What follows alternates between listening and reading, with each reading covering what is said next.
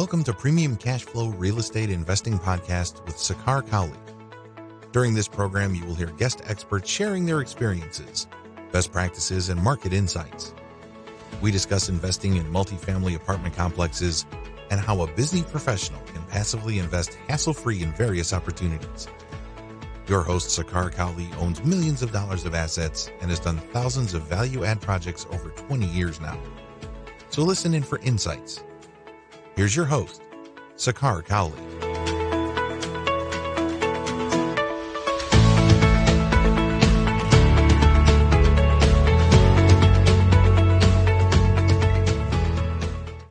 Welcome to another edition of Premium Cash Flow Podcast.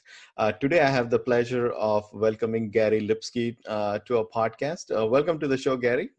Thanks for having me, Sakar. I'm excited to be here. Awesome. Gary is with APT Capital. Their group does lots of deals in Tucson, Phoenix submarkets, and he's currently into several deals, and their asset value currently is at $17 million. Their mission is to improve lives of tenants and the communities around them. Gary focuses a lot on improving the asset management quality and reporting for the investors.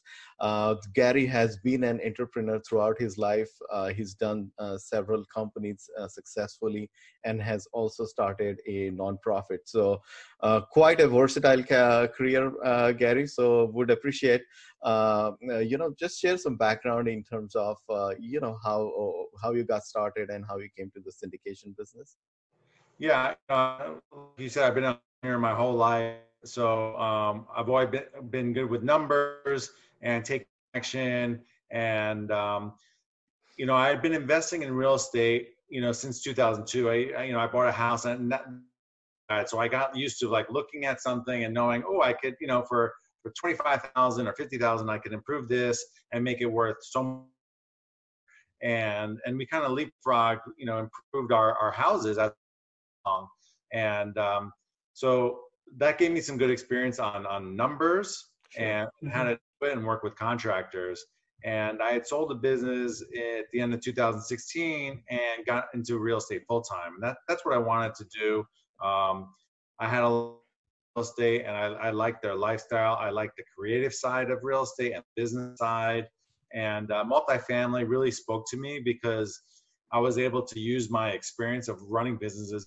It's like running a franchise. So I invested in other people's deals. I immersed myself and educated myself as much as possible. And I, attend and read as much as I can, because there's stuff I can learn. And that set me up. And I took the first step we bought a small multifamily property, a 42 unit.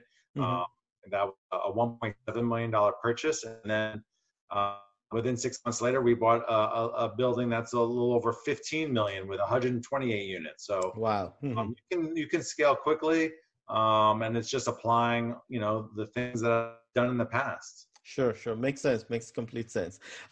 So Gary, how did your first deal came about in terms of how did you find it? And perhaps I'd sometimes like to go back as well as to, what different things you did in terms of, let's say, checking on different areas or submarkets, as we like to call it. Give us some take on how you go about all of that. Yeah. Obviously, for Kyle and I, we focus on, for the most part, we want to be experts in those markets and not be, a shotgun approach where we're looking at all different markets. Because you can't be of what's going on there. I read Phoenix Business Journal every single day. In those two markets, what we saw was tremendous job growth, tremendous population growth, tremendous rent growth. So these are the things that feed when you buy a multifamily property. And you want to, they're on Phoenix, they're building but still they're not building as much as the population growth. So they're underbuilt. So we know it's a market. So we're going to pay a premium for that. But we're going to have maximum occupancy for the most part, which is great. That when COVID hits or not, that there's still plenty of rent action. We're still renting units up. Sure. During these times. Awesome.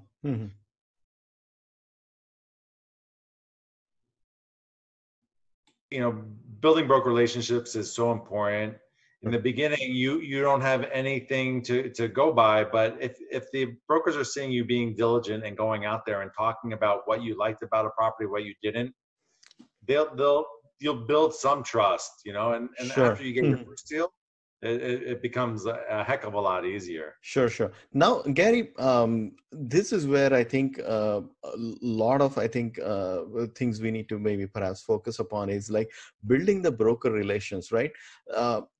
Give us some idea about how did you find the brokers? What sort of activities you did to kind of build that rapport and kind of build that trust factor and kind of give them the certainty that yes, you are a closer and they should definitely look forward to giving you deals and kind of understand what your group is specifically looking for.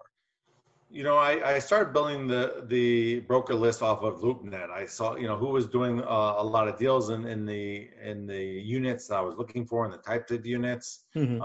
Then we started expanding that list and reaching out to a lot of different brokers. Mm-hmm. Then, when you're going out there and you could talk a decent game about, what you're looking for and know intelligently, and communicate that to the broker, then they'll start building some trust, and Sure. obviously I tell them a little bit about my background of being a successful business person. But, obviously in the beginning, there is a learning curve and that's okay. Anything you do, you're not going to be perfect from the beginning, but Sure. you be persistent and then you start building a rapport. There are certainly brokers I did not hit it off with, but other brokers I did, and you keep coming back and being diligent. And so we found this property because we were the first ones to look at it. We had a jump, we called the broker, hey, we're going out there, and this is Kyle and his wife found this one, and the broker's like, I just got the keys, if you're going to be here, let's check it out, and they did, and got a jump on the underwriting. And we were able to make an offer that they liked, and certainly they didn't fully trust us, as newbies. But you explain all the reasons why you're going to make a good buyer, and it's going to be as smooth as possible. And and we made a good buyer. We closed when we said we were going to close, and we did everything that we were supposed to do. Sure. Now, in the broker world, Gary, we know that, you have the president, vice president, you have associate brokers and things like that. So what is your strategy that are you going to perhaps like a VP level broker, or you guys start with like a associate broker who is more hungry and open on schedule to show you deals? How do you go about that? Yeah, we didn't worry too much about title, but certainly, yeah, if you start with the associate brokers, that's a good way to start getting in with them. It's like the secretary in the office, the doorkeeper, the gatekeeper. So good place to start, because you got to start somewhere, and certainly the president, the VP, the big dog won't show you much time in the beginning, but once you close your first deal, like I said, then it starts opening up a lot more doors. Sure. Now let's talk about your first deal. Like how many units, purchase price, what condition was it? Was it like a C deal, B class deal? Give us some details on that. Yeah, it was a 42 unit, 39,000 a door. I mean, nice. I wish I could, buy like 10 of those, now. Sure, but absolutely. Can't find it. It looked like an old motel, not sexy at all. But those are the ones that interest us, the ones that don't look that good but have good bones, a good paint job, and then boom, you can raise the rents quite a bit, and that's what we did. We changed out the doors. They had sliders as front doors, which is ridiculous. Wow. So we changed out the doors. We did a paint job, which was our big, rehab. Sure. and that changed everything. You know, we were able to push rents 40%, and most of the people actually ended up staying because they liked, you know, what we did, and the rents were well below market rent. So Hmm. they were very pleased and decided to stay. And we started doing interior renovations as well, Hmm. um, paint, um, some stainless steel appliances and whatnot, but not too much. You know, just a few $1,000s. The Tucson market doesn't require a really high end finish. You know, Hmm. we're refinishing the countertops. Um, we do kind of like a pseudo backsplash with like this plastic stick on. Hmm. So Hmm. nothing too high end, and that's for our even our platinum edition. But yeah, it's been a home run from the beginning, and we actually have a couple offers right now to sell it. So we'll see if we could finalize um, price that we all agree on, then it'll be a home run for our investors in Nice, nice. a Hmm. little under a year and a half. Wow, that's fast. Now, Gary, what was like the unit mix and perhaps the average rents, and what was the rent before and how much you were able to push up to? Yeah, these were small units. It was half studios and half one by one, so real Hmm. small. And but there's a lot of need for that there, Sure. and the rents were really low. I believe. I mean, the studios were average about 400, and the one bedrooms were about 500. And we've pushed it without rubs, and so we've added rubs and we've pushed the rents. We keep pushing them, so I don't even remember where we're at, but I think we're at about 700 Nice. for the 1+1s, and about 635, I believe, for the studio. So we pushed it quite a Wow. Quite a bit. Wow. Quite a bit. bit. We've been at, you know, or close to 100% um, occupancy, pre-leased, you know, Hmm. continuously. So each Sure. time we hit it, you know, we talk to our property management. Time to raise the rents. That's always nice to hear. That's always nice to hear. Now, speaking of the value adds, I mean, you shared a lot of things about, the painting, all the different interior amenities and all that you did, right? How much was the budget? Like, how much did you spend per unit, per door, perhaps? Yeah. So we budgeted a little over 300,000, Mm-hmm. and we've only spent half of that, quite honestly. Mm-hmm. Um, we just haven't had, you know, some people have stayed in their unit, and you know, we didn't upgrade their unit, Mm-hmm. and we just didn't need to do as much work as we thought. You know, you always want to Sure. have that buffer, you know. Absolutely. Absolutely. Mm-hmm. Yeah. So we had extra for roofing and HVAC because certainly your reserves will not be able to cover it if you have a problem. So we over budgeted, and we always would rather be conservative. Um, and the units, I think it was from $2,000 to $3,000 range, you know, depending upon how much Sure. you What did, you're doing. Right. Right. yeah, Right. Makes and sense. what size.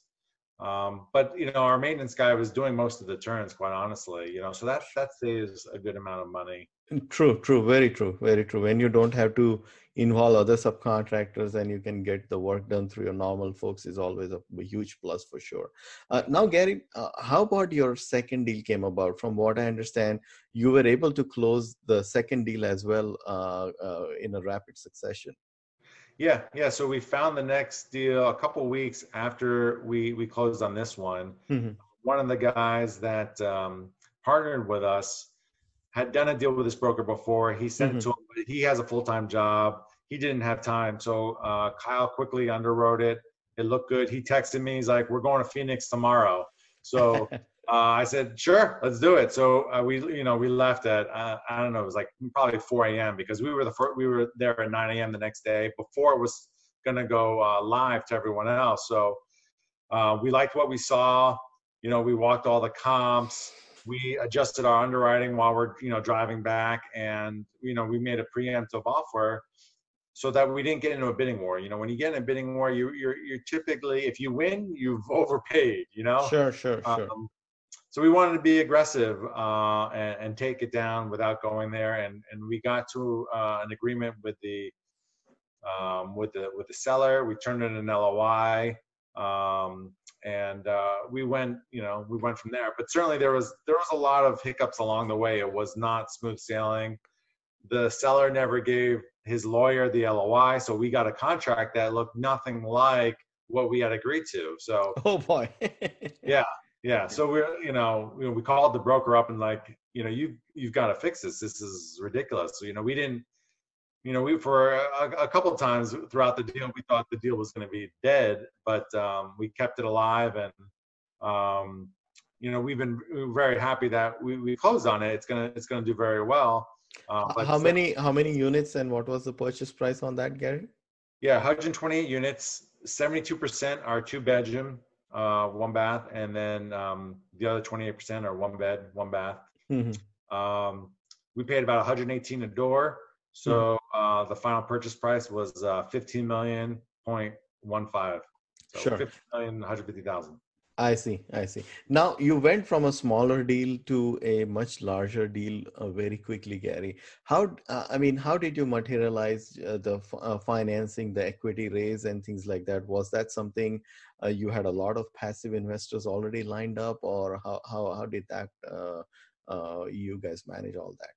Yeah, we did have, as we were, building our own brand, and people liked what we were doing, and were more interested. We did have a much bigger capacity to raise money, but we also brought in some other partners that helped us not only with the capital raising, but other pieces, as far as one had a construction background, one had a background in marketing. So they did other things besides capital raise. Sure. And yeah, I mean, it's the power of team. We're able absolutely to pull our resources together and take down a much bigger property and get economies of scale.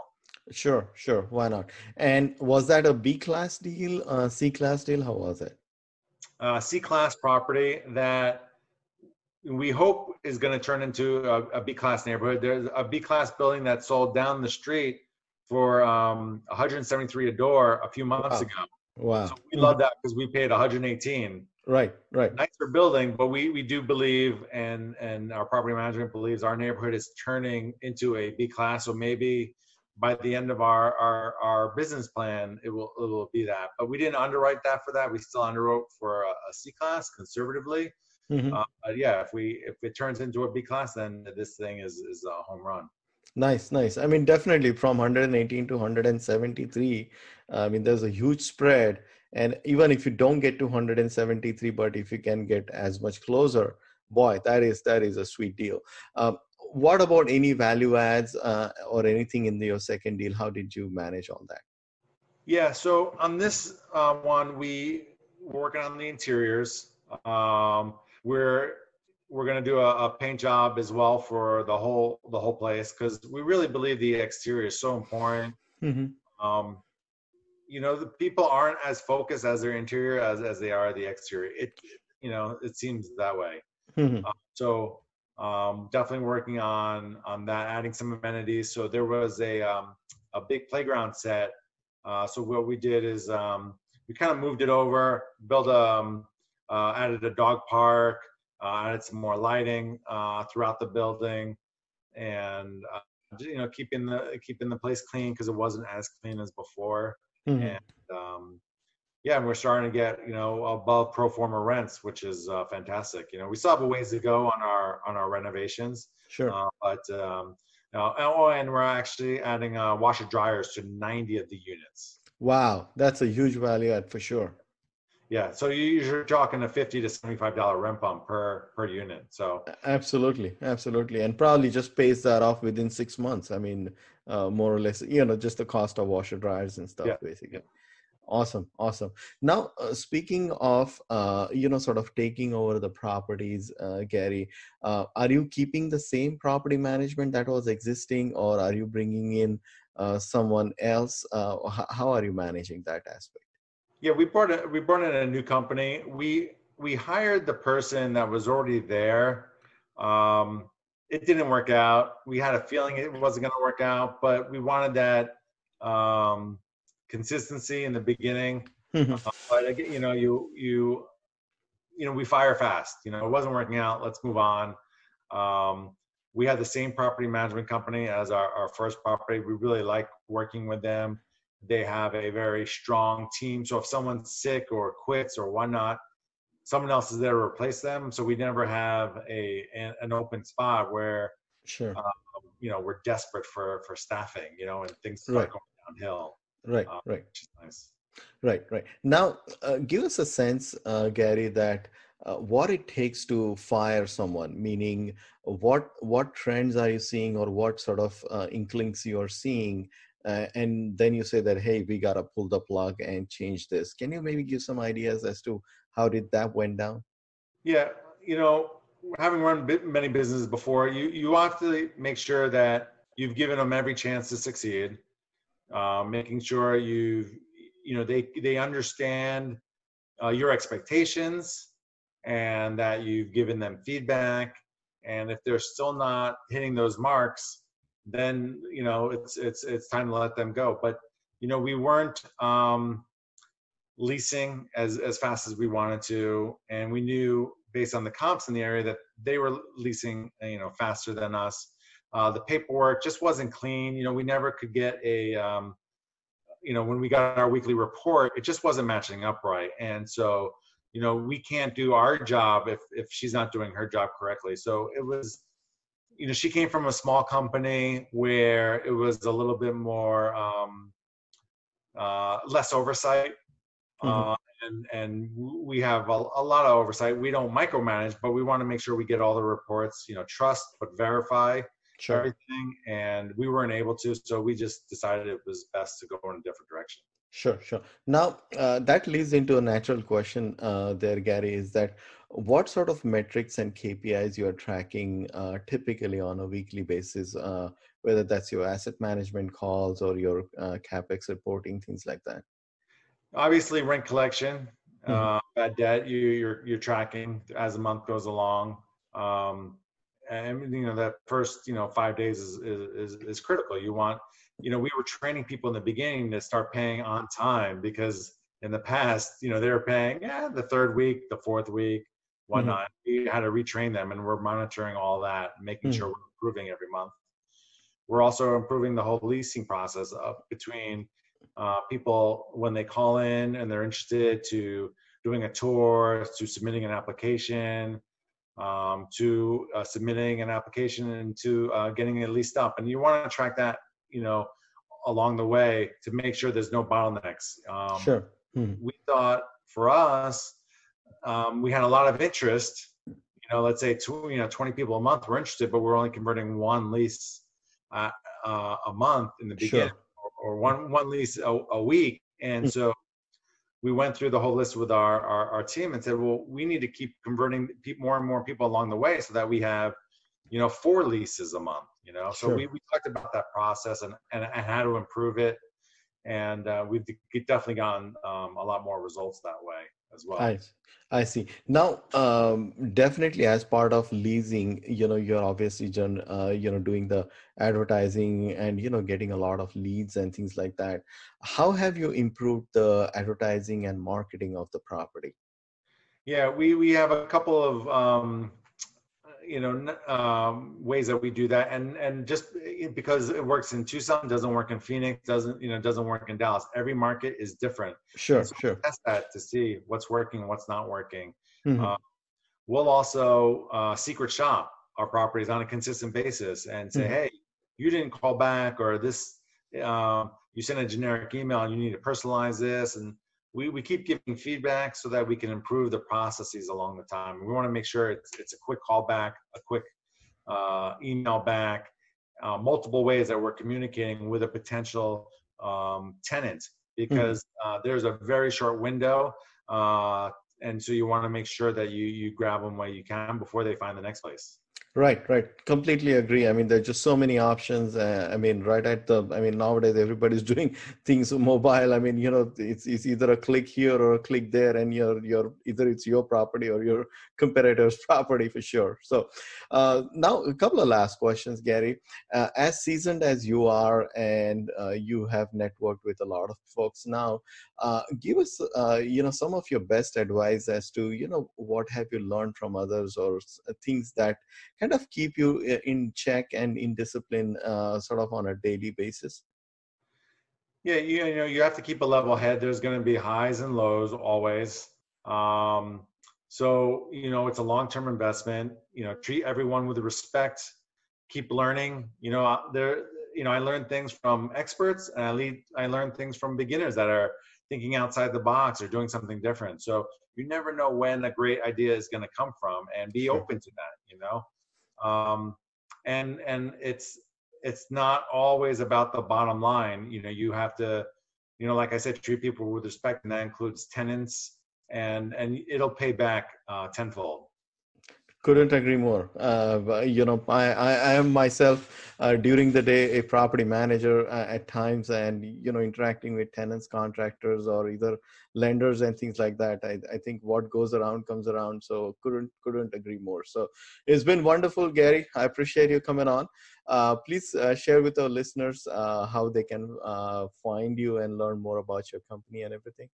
Yeah, I'm on social media.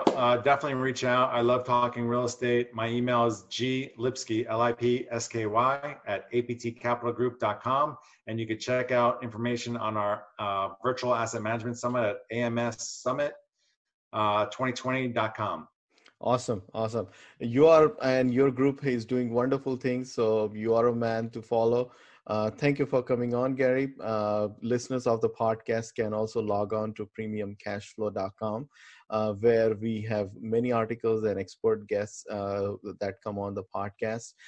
So there's always a room to learn. If you're interested to, learn about the opportunities or how to passively invest, we also have opportunities pretty much on a monthly basis nowadays.